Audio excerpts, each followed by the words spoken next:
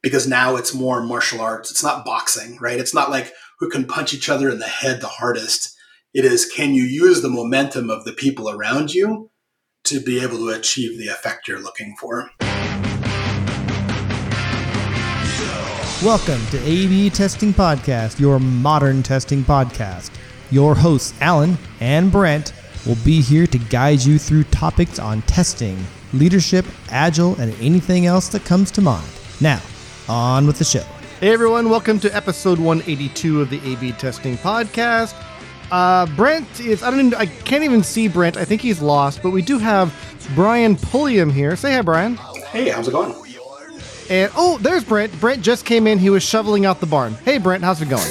Hey, yeah. So I hear I'm on today to interview my replacement. Is that right? Did I get that? Well, the B does stand for Brent, and the B could stand for Brian. So yeah, we're doing a trial run here. But okay. Actually, there's a reason I wanted to have Brian here, and it goes back to, I don't know. I think you can. Brian, we all worked at Brent's still at Microsoft. I left Microsoft 7 years ago. I think Brian left before then.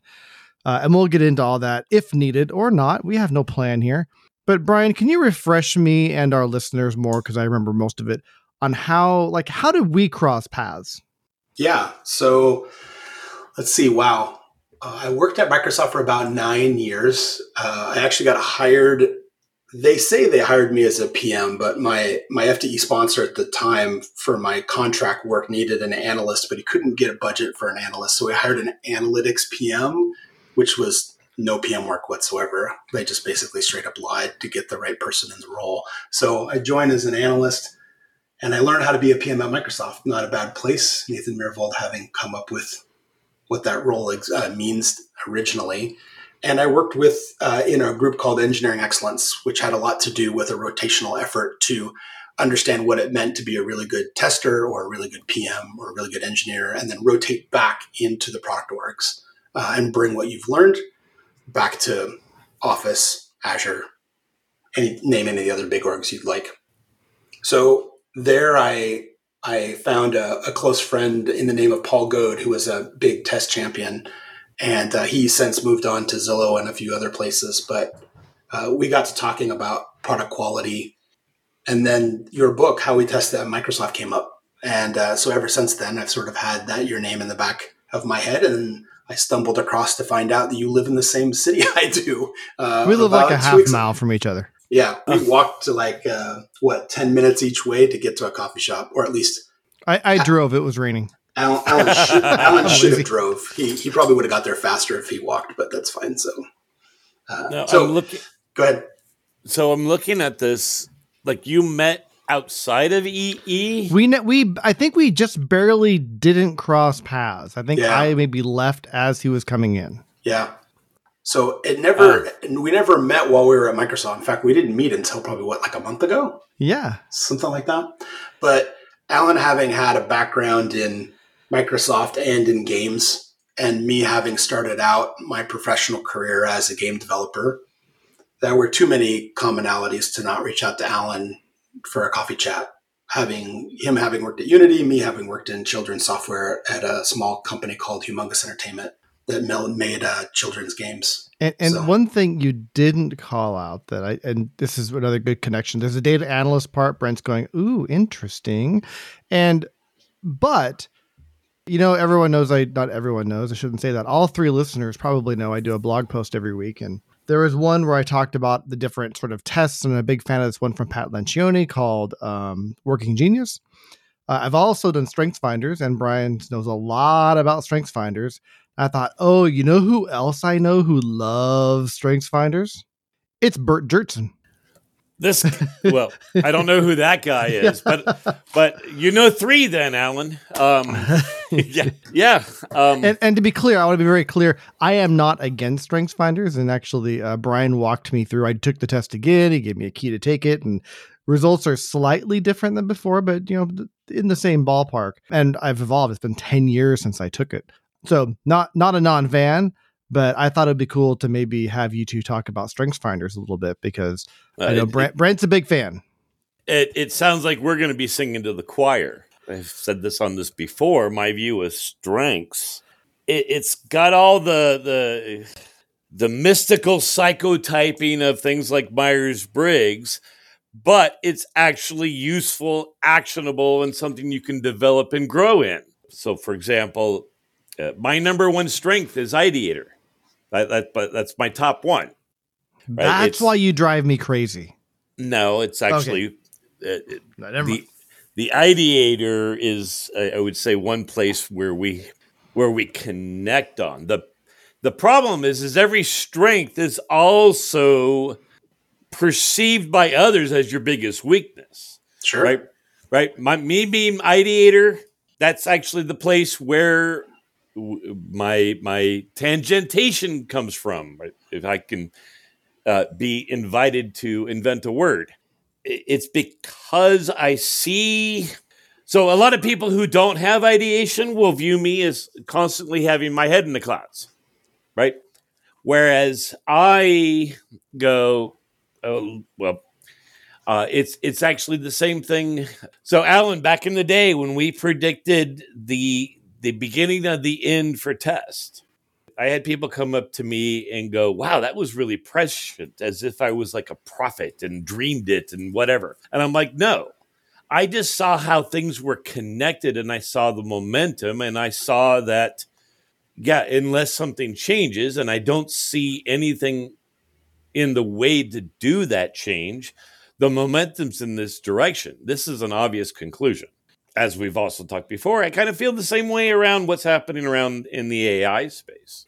Brian, thoughts? So for listeners, as I was talking, Brian was doing all sorts of positive body language, like thumbs up, like, oh, wow.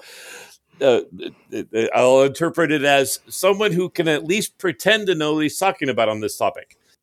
Oh, for sure. I will tell you, I'll give you my quick spiel. I think Alan might have heard this already, but I've been in tech for about 26 years, but it hasn't been in one discipline. I was a TPM for a while, was an engineer, I was an EM, worked for Microsoft, Zillow, Coinbase, and other companies. But my most fulfilling role was none of those. My most fulfilling role was this volunteer volleyball coach role with my wife for 13 years. And what really struck me about this is I didn't even want to go the first day. My wife got this job as a coach. She and I met playing volleyball. It's kind of like part-time relationship status. And I said, why would I ever want to coach? Like, I love playing volleyball. Why would I ever want to help people that are terrible at it get better at it? And then after the first season, I remembered thinking, wow, if I had $3 million in the bank, I would probably just do this for the rest of my life until I was physically unable to do it anymore. And then maybe 5 minutes later, Brent, I said, wait a minute. How am I so bad at interpreting or predicting what will make me fulfilled in life? If I can go from something I thought was going to be stupid to it being one of the most fulfilling activities I've ever had, that freaked me out. I'm like, wait, do I have to say yes to everything going forward? Or no, I need to go learn a little bit more about myself. I need to run this postmortem and figure out why I felt so differently before versus after. And it turns out I love helping other people succeed, but only when they are excited and committed to their goals. So not a teacher. People told me. So go ahead. I'm guessing you have developer in your top 5. I don't anymore. I used to. Okay. Mine are strategic, maximizer, woo, communication, and positivity. If that's not a coach, I don't know what is. But, that is 100% a coach. Yeah. It's amazing. So I remember, or sales. Could be sales. Yeah. I like influencing other people as long as it's for a good cause. So that's great. And to the listeners, Alan, please translate to English for everyone else. Alan is like, I think this episode might just be for Alan because he is busily cracking his own self up. So Alan, maybe you should share with the audience. We're not doing a live feed today. No live feed today. But maybe I'll draw some pictures for the show notes. Yeah, it's interesting. Like you mentioned maximizer. I am a restorative. So for the audience, maximizer is a strength. They want, I'll put it this way. Maximizers can't stand the use of the 80-20 rule. Like, what do you mean 80-20? I want 100, right? Maximizers strive for perfection. One fact, I don't know, Brian, if you've ever actually done this. Gallup has a bunch of really educational things on YouTube for each of the strengths. And if you have restorative in your top 5, something ungodly like 95% chance that maximizer is your number 34. Interesting. Yeah, it's someone with restorative is driven to fix broken things. They're good at identifying broken things and they want them fixed. But I'll tell you, once it's fixed, I'm good. I don't need to take it the extra 5%. That differs from a maximizer who's like, no, wait, why are we stopping? We still got more. So how when you're a maximizer, how are you doing on your investment? I mean, I'm Coast Fire now, so I guess you could say good. I mean, I work maybe 3 hours a day. Oh no, that's fantastic. I'm just thinking, I'm not a maximizer, obviously. Yeah. But I'm wondering, do you ever find yourself going, no, I'm not going to sell now. It's going to go another point. It's going to go another point. No, not at all. Like, okay. Philosophically, I have a certain approach to money I have now can be used for something that not only is useful for me now, but better for long term. And with as much as research I've done, most people lose money when they make decisions to change where their money is. That's where most people lose their money. So I'm okay with the Ron Popeil sort of set it and forget it approach with, call me a bogglehead or focused on index funds and have a year of savings set aside kind of guy, live within my means. Yeah, when it comes to investment, I refuse to accept that I am in my 50s. So I still I totally could make a killing on that one. Let's go see. Anyway, all right. I will tell you, this, I'm glad you brought up this idea of what's the flip side of that strength and how other people would be annoyed by it. Because that is something I think a lot of people who are exposed to this originally don't see. There's the 3 or 4 perspectives here. There's how does it help you in your career? There's, given that strength, what does your manager need to know about you to get the best out of you with that strength? Sometimes you have to manage up because they don't know this framework. What kind of environment is really good for you? Like, does the team you're on recognize your strength as a currency? Is it even valued there? And then thirdly, what are those red flags to watch out for?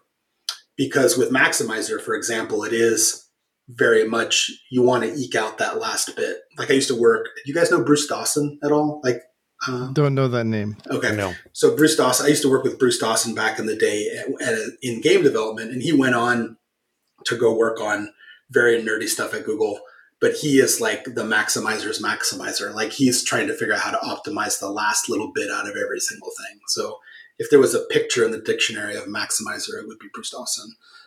But with ideation, right, it is about how do you not come across scatterbrained and how do you make sure you're balancing your ideation with execution, right? Because other people will be like, when are you actually going to do something rather than just spout these ideas?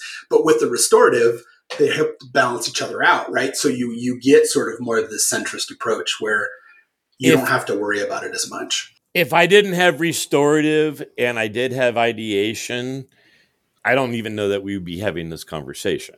Yeah. Right. The other problem with people with ideation. So think of it from like an architectural. Those who are good at identifying better ways of doing things suddenly lose interest in how we're doing it now.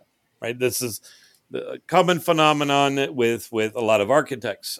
Like Segway, they invented what I think is a brilliant strategy, and that is run your V1 project sort of partially shifted with your V2 project. That way, once your V1 project is halfway done, you start funneling off your architects onto V2 and let them go ahead and start ideating for V2.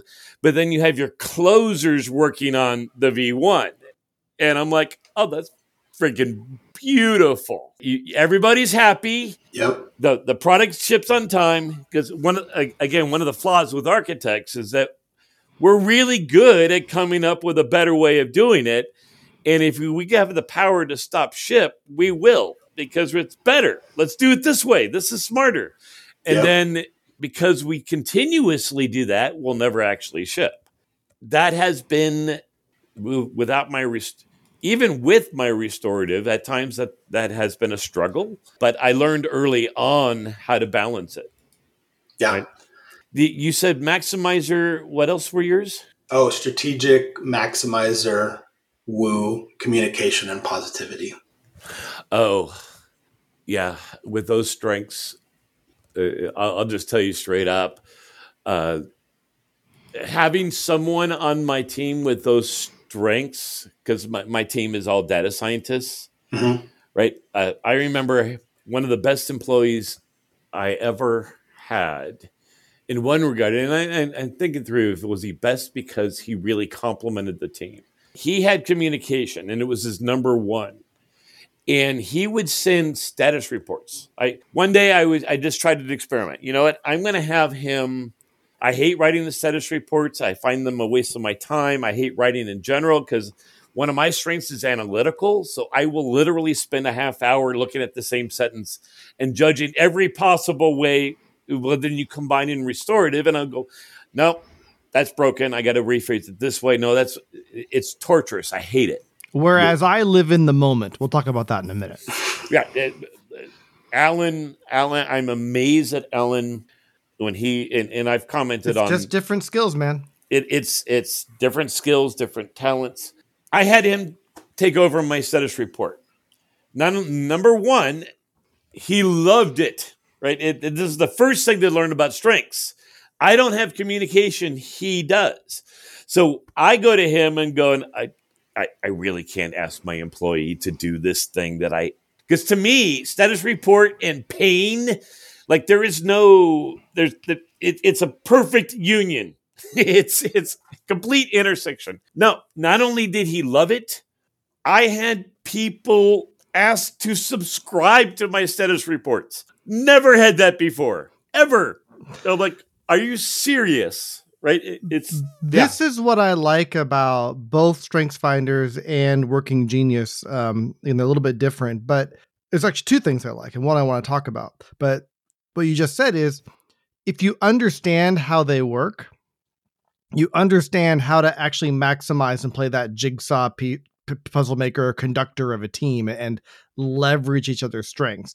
Working Genius, I'm not going to go deep into that, but it's the same sort of thing. It says some people you're good at 2 of the 6 of these things: wonder, invention, discernment, galvanizing, enablement, or tenacity. And there's 2 things probably in there you kind of hate, and 2 things you're kind of in the middle. And if you understand that different people are good at different parts of this, of going from an idea or wondering what can be done to actually getting it done, you can orchestrate your team that way. The other thing that's interesting, and Brent, I haven't gone over this with you, so I'd love to get your feedback on it. And Brian already gave me a walkthrough, so he can add some significant commentary as well. But they can change. Yeah. Myers-Briggs, based on the work of Carl Jung, it says it's who you are. It's not going to change. You can adapt, and it's a little horoscopy, and I like it. I can read mine and go, yeah, that's pretty much me. But these are much more applicable. And here's the thing, Brent, you've known me since the first time I took it, you know what I was doing. I've evolved, and I've found other things I like doing more and I'm better at. When I took it last time, I was basically an IC building tools on Xbox, lots of influence involved. But back then I was in order: strategic, learner, achiever, analytical, intellection. 10 years ago. Okay. Maybe 12 years ago. Today, I'm strategic still, relator, because I've become a stupid VP and I have to relate. Arranger, which I actually love. It's the favorite part of my job, or like seeing putting all the pieces together. Looking, here's the pieces I have. Okay, here and here and here. It's like cooking. It's fun. Adaptability, and intellection. So I'm just kind of curious, maybe from both of you, like I missed one. Strategic, relator, arranger, adaptability, intellection are my new ones. My old ones were strategic, learner, achiever, analytical, intellection. And probably if we went down and got my top 10, they probably have much more overlap. So Brent, just maybe starting for either one of you, like, one, am I correct in my interpretation that these can change over time and as you grow and change? There's no, so Gallup, so the nice thing about Gallup doing this, they have over 50 years of like stats on this one, right? There's no evidence that these are permanent. And even Carl Jung mentioned Myers. Everyone calls it Myers-Briggs, but it's actually Carl Jung that did it, and it's his psychotyping.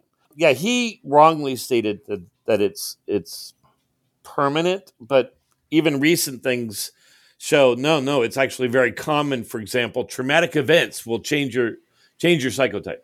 I will tell you, I experienced this myself. I'm not going to go into the details of the traumatic event. 30 years ago, I was INTJ, and now I am INTP. I am a strong P, and previously I was a strong J.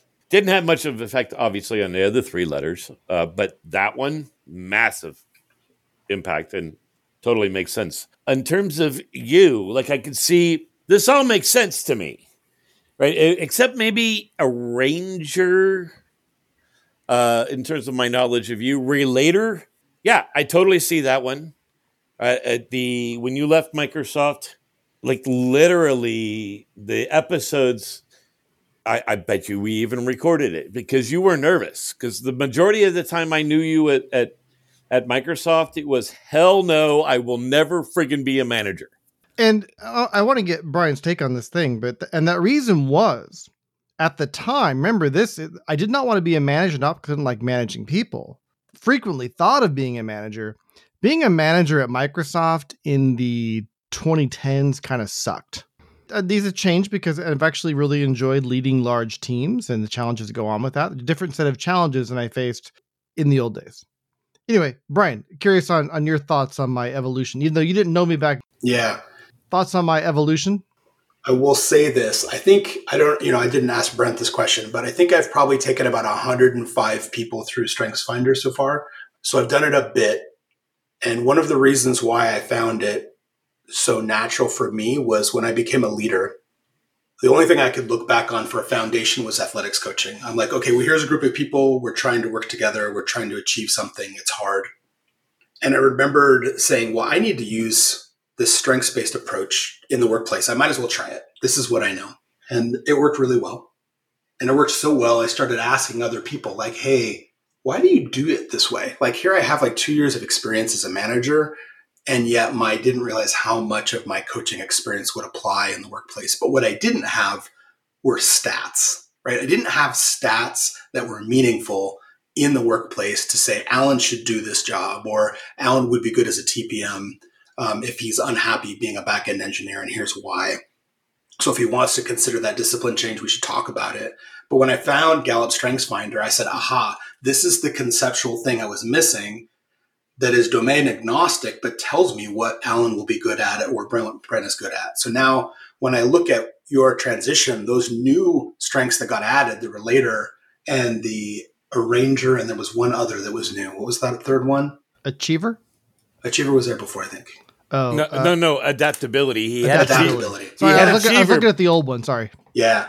So, I mean, it doesn't surprise me either. You know, you get to a point where what you can accomplish by yourself is now a small fraction of what you're expected to accomplish in your role, right? Yeah. We start off, what's the analogy I use for early career people? You know, you become an engineer or a tester. It's like baking a cake with a recipe. Like, here's the ingredients. Here's the recipe.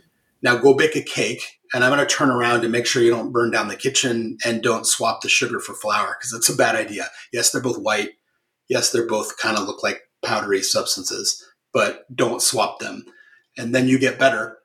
And now I care about what you think, not just about what you know. I want your opinion on things, right, when you become a senior. But at some point around senior, when people need to make that transition to staff or principal, depending on the company you're at, you need to develop these skills or focus on how do you bring other people along for the ride, because it's now no longer whether you're the smartest or you're the loudest or you're the most successful person in the room, because the projects are too complex to be able to get it across the line if you can't relate with somebody, right? Or you can't adapt. And so I don't think it's a surprise at all to say, as you advance higher in leadership and the larger percentage of your work is dealing with peers that you don't really have a lot of authority over, you have to relate to them. It's the only way you're going to convince them that to make a compromise, right? Or you're the one that has to make the compromise. So you have to be adaptable, because now it's more martial arts. It's not boxing, right? It's not like who can punch each other in the head the hardest. It is, can you use the momentum of the people around you to be able to achieve the effect you're looking for? One thing I'd like to hear more about, and maybe bring off some stuff here too, but like you mentioned, you brought over 100 people through this and helped them. What often happens with these tests is people take them, they go, oh, like me, like let's use me as an example. I go, oh, interesting. Wow. I like this. This is really fun. And then never do anything with it. So what advice do you have for managers on, let's say I put all of my directs through it, again, not knowing their results? What would be my approach to look at that stuff? Do I put them in different jobs? What's like the quick manager's guide to using this to improve myself and my team? The directs that I've had, every direct I've had has gone through this. I made it a point in our one-on-one document, right? Like a Google Doc or shared doc or whatever, to have the strengths at the top of the one-on-one doc. So every time we open it, we see it. Like, so we're using process to visually remind us. And there's a lot of engineers that don't do great with verbal cognition to begin with, right? They either have ADHD and attentive like I do, or they subconsciously got into coding because they could see it. They didn't have to remember things because they could look at them all day long. So re-engaging the visual preference that a lot of people in software have is a good first start. Put it at the top as a visual reminder every time. So that's number one. Two, I have discussions with my directs and say, hey, these strengths are like tools in your tool belt. So when we talk about the projects you're going to go on to, or a situation at work, the manager's got to reinforce that. Well, what are your tools in your tool belt again? I'm asking them, oh, I'm really good at this and that. Really, how might you use those strengths in this scenario, right? It's a coaching question. It's open-ended. And then thirdly, I'm a big believer in having an entire team, like you said, Alan, take StrengthsFinder, and then I create like a matrix. And it's basically got all of the strengths as rows, the people as columns, and I sort it by most overlapping strength to most unique strength, like in this spreadsheet. And the idea is the top 4 or 5 that are up there are like the social norms of the team, right? They are the cultural norms that people should expect when they join this team. New employee joins, I show them this and I say, hey, this team really loves research, right? Or this team really loves solving problems. This team really loves strategic thinking. But there are some people at the bottom here who have strengths that nobody else has. And you need to know who those people are. Because if you need help with X, there's one person on the team that has that superpower, and that's Sally or that's Sarah. And so it becomes a means of onboarding, but it also gives and unlocks capabilities for peer mentoring that didn't exist before, because the granularity in StrengthsFinder is so high. When you talk about 34 choose 5, right? That's a lot of combinations. The odds you have somebody on the team that's identical to you is very, very small. So use always something you can learn from other people. And this helps provide a roadmap for that. That's great advice. And I just want to point out, because people that are not watching the video feed that doesn't exist, Brent is in love. Yeah. There's definitely a bromance potential here. A couple of things that Brian said it cracked me up, because I'm like, yeah, I could share my version of that right now. We've all shared our 5 online except me, so I'll go through that quickly. And then I want Brian to analyze you. Yeah, I was going to set that stage, and then I want to answer your question, and then there's another question that I want to weigh in on as well. Ideation, number 1. Relator, individualization, restorative, analytical. Now, my question to Brian, given individualization, what do you think I do with StrengthsFinders? Well, let's see. If you're in individualization strength, you're intrigued with these unique qualities of each person. if I You're the am prime customer. Sorry. Go on, Brian. Yep. if I was your manager, then I would ask if you want to get deeply involved with matching people to projects, because you're probably a good judge of each individual's strengths and their weaknesses, which is probably going to optimize the org's productivity. I'm probably going to ask you if you want to teach internal training classes or mentor new employees, because you're likely going to spot how each person learns differently. Yep. I would say, I don't like the teaching idea, but I love mentoring. yeah. Yeah, it kind of depends on the person, right? We're looking at the strength like in its isolation. We would have to combine it with the other ones to kind of right. I was going to say, and you would have realized that once you combined it with Relator. Right. Right. And given that, your ideal environment is definitely one where you don't have leaders that think that every dev is fungible, right? You don't philosophically, you're not a believer that I can take any dev and put them on any project, because that kind of goes against what you're thinking about from individualization perspective. So you don't want to work where you have a leader that's like, we need to hit this target, like how many warm bodies, like even the phrase warm bodies, where butts and seats are things that you want to steer clear of, because that's often not your ideal environment. Those are trigger words for sure. Yeah. Yep. And then thirdly, because I work with a lot of clients trying to find jobs, there's a set of questions that I usually suggest people ask in the interview to help suss out whether or not individualization is a strength that this team that's hiring a position for would find value in, right? And you would try to ask some sort of balancing question. Let's say you're behind schedule on a project, and you can take 3 people that don't understand the code base, but they're immediately available and they'll have to ramp up. Or do you have one person you can apply to it, but it means you're not going to hit your deadline? What do you do? And what I would look for is a leader that's like, well, I'm going to take the person who's the expert and put them on this team, because those 3 people are likely going to create more bugs along the way. And I'd rather be a little bit over the deadline with someone who doesn't require a lot of ramp up. So so in your example, I think I would be far more likely to actually take the 3, not because of the heartbeats, because more of my perspective on diversity and inclusion, because I believe that with 3, I'm going to get more rounded across the 34 on strengths. And I do actually almost literally think in this way. Okay, now how quickly can I understand these guys and get them working as a team towards a positive direction and work in the appropriate training as they go along? Like, you did an excellent job there. Much of the things I thought you were going to go into. Like, you can look at those strengths and see why, for a big part of my career, people would say, Brent, you should not be a manager. You should be a architect. I got that for a large portion of my career. But if you look, in my view, correctly at these strengths, you go, no, that's a mistake. This is not a guy. This is a guy that I don't like being an IC. I don't like being a manager of managers. I love being a frontline manager. And with my understanding of strengths, and I'm sure, Brian, you see the same thing, that makes sense. Yeah, it makes total sense. If you have one of these top 5s in execution, that's about as far away from execution as you can get without feeling like you don't get to solve those type of problems, right? Restorative, like there's a fingerprint to the top 5 where I play this game and I say, guess what my job title is based on the top 5 strengths. And it doesn't mean that's the job they have, but oftentimes people feel like their job is off. We do this exercise and I say, that fingerprint, it doesn't look like the title you've got. And I wonder if that's supporting evidence for something for you to consider, like a transition at some point. I would say, I'm surprised someone said, don't be a manager, Brent. When you've got this individualization and relator, you've got 2 of these relationship building strengths in your top 5.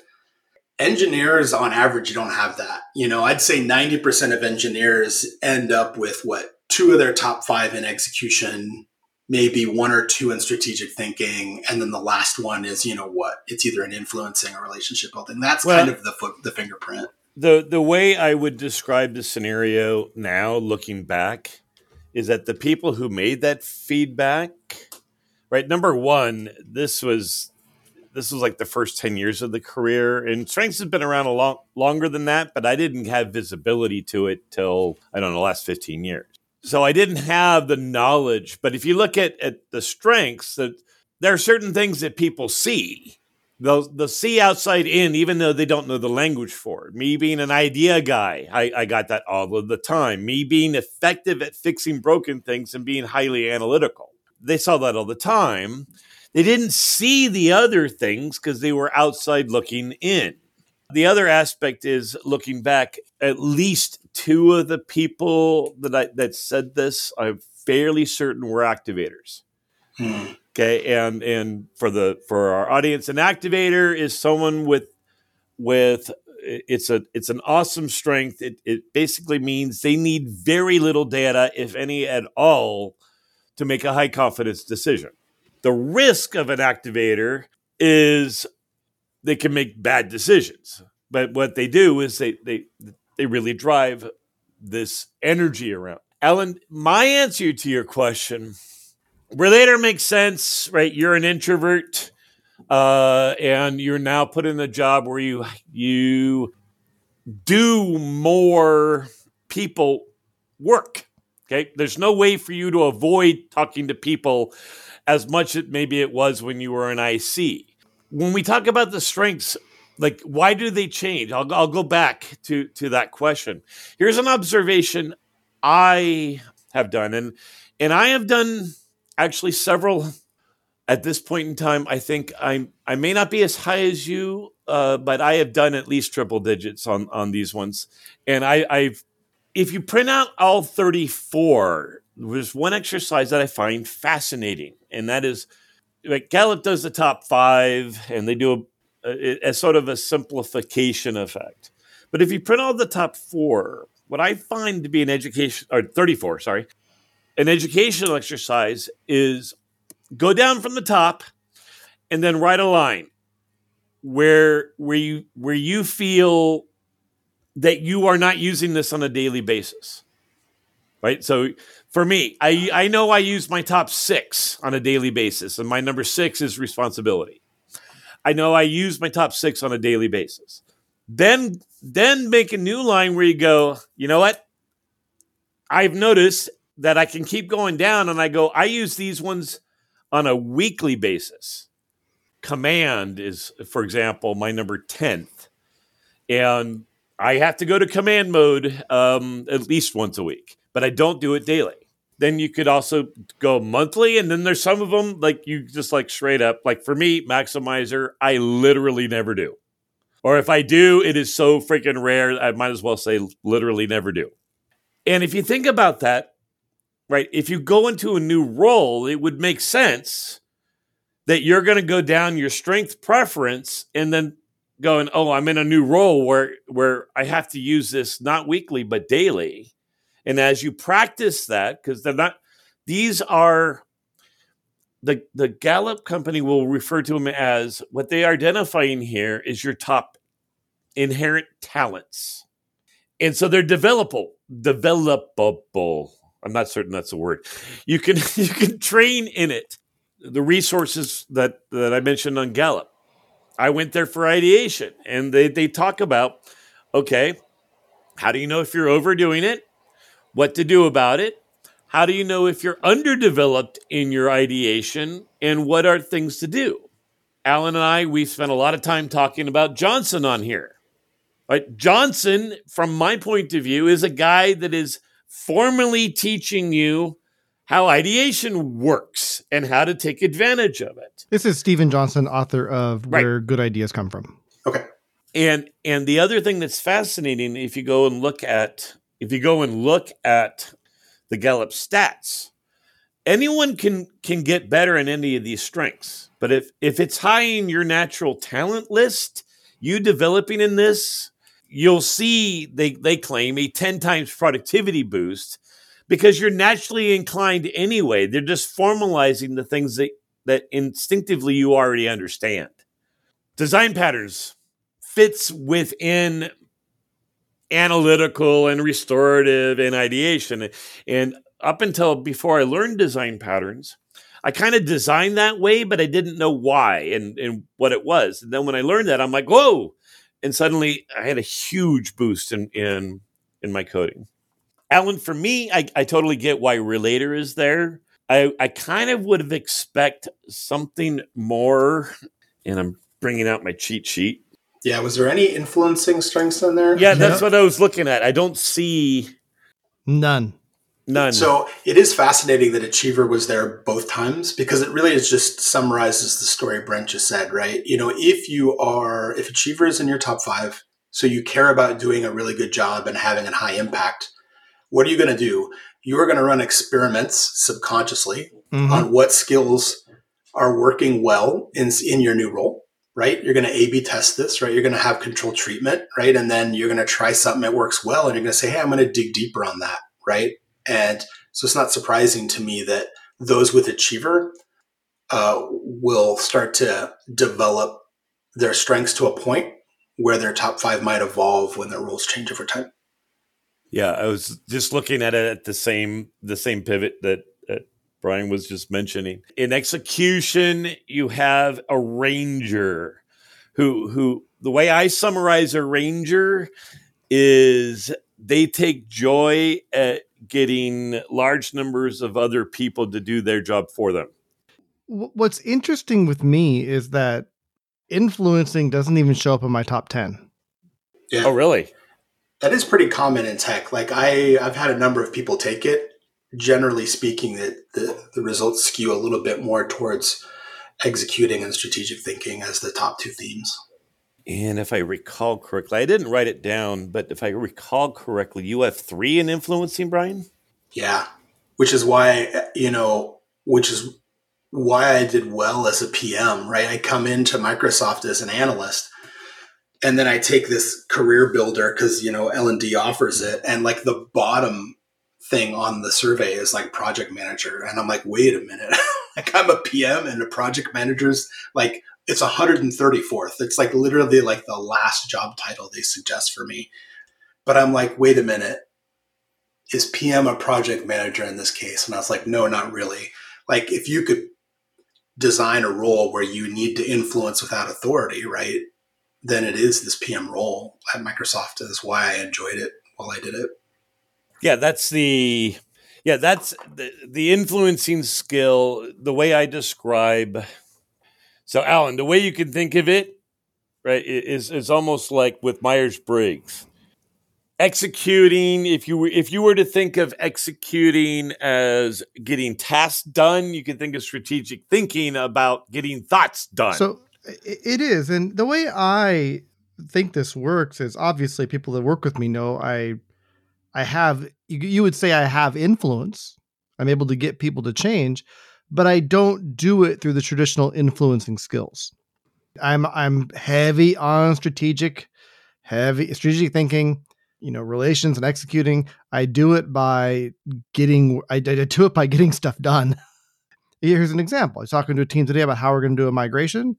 And it isn't about going to convince a team like this is how you do it and get them all bought on board and doing the influencing part of that. I do it via execution. We're going to handhold the team through initial migration. We're going to get some learning from that. When we're going to from there, we're going to get some documentation in place so another team can try and follow that. We'll make sure we're there for support. They can get through that. Once we get enough workflow automation documentation in place where I think everybody can do the rest of the migration on their own, we'll let them do that, and it'll snowball from there. But we get stuff done, and people see it as a good idea, but not because I've gone in and played the role of maximizer or woo. I just not in my wheelhouse. I'm going to do it through getting a good plan together, getting the pieces in place to execute that plan, and then making sure we produce results. Yeah. One of the things that you brought up earlier, you asked earlier, it's okay, I do this with my whole team. How do I leverage this as a manager? Okay. The very first thing is I will say, I now don't do the book you showed. I do this one. Strength-based. And this is for the listeners. Strength-based I leadership. held up StrengthsFinders 2.0. Brent has Strengths Leadership 2.0, which I probably need to go read. Oh, And here's then the one I suggest, which is called It's the Manager, Okay, I gotta go expand my book list. which is basically Brent's book with an appendix for all the strengths. But it's also about the role of a leader transitioning a little bit more to coach compared to telling us what to do in the past. The thing I find that's great about this one, and I don't have that other one. I have 3 more here I could show, but I don't have that one. I'm like, damn it. No, the thing that's nice around this one is you can go through and it gives you a clue as a manager how to kind of put yourself in other people's shoes. Now, me as an individualizer, I do that fairly well. It's sort of the thinking man's empathy. Like I understand well. But if you don't have a clue and you need a clue, because what I find is you just start with 5 and then you start having conversations around how would you solve this problem your way? Right? And they're confused because they're like, wait a minute, I thought you were supposed to tell me your way. No. I'm not trying to clone myself.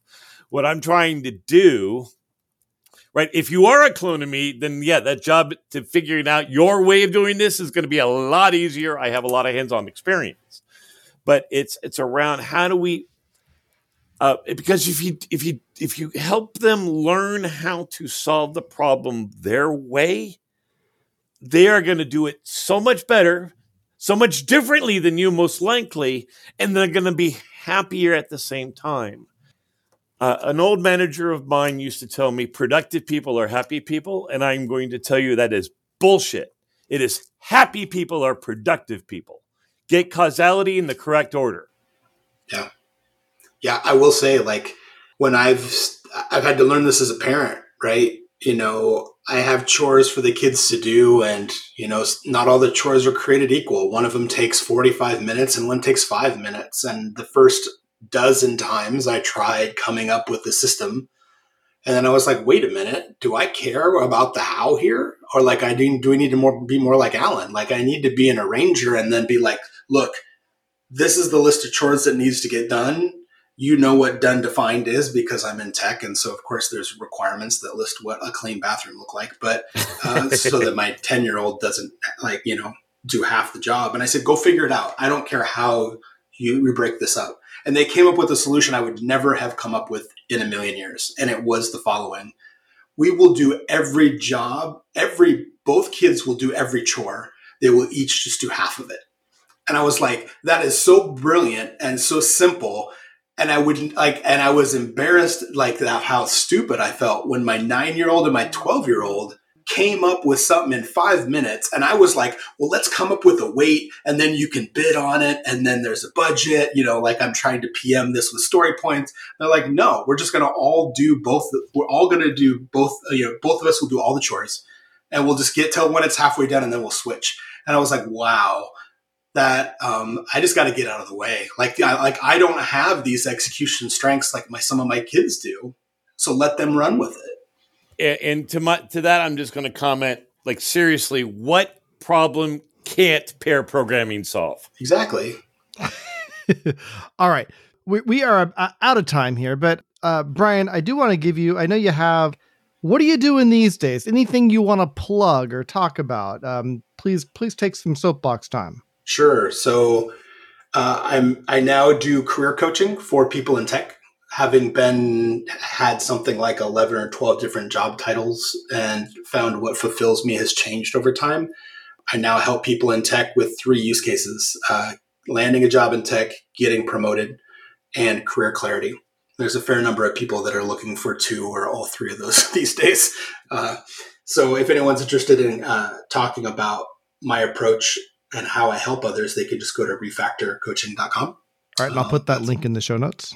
And it's basically just a landing page. There's not a lot out there, but it is very much a strengths-based coaching approach to helping you achieve your career goals. Very cool. Very Love cool. it. This has been fun. I've never seen so many hearts come out of eyeballs as I have with Brent today, but super fun. I learned a lot, and I'm excited to read some more about this, and I have reinvigorated my interest in this stuff. I think it's really valuable. All right. Well, that's all we have time for because I have a 4 o'clock appointment. I'm Alan. I'm Brent. I'm Brian. All right, man. We'll see you next time. Bye.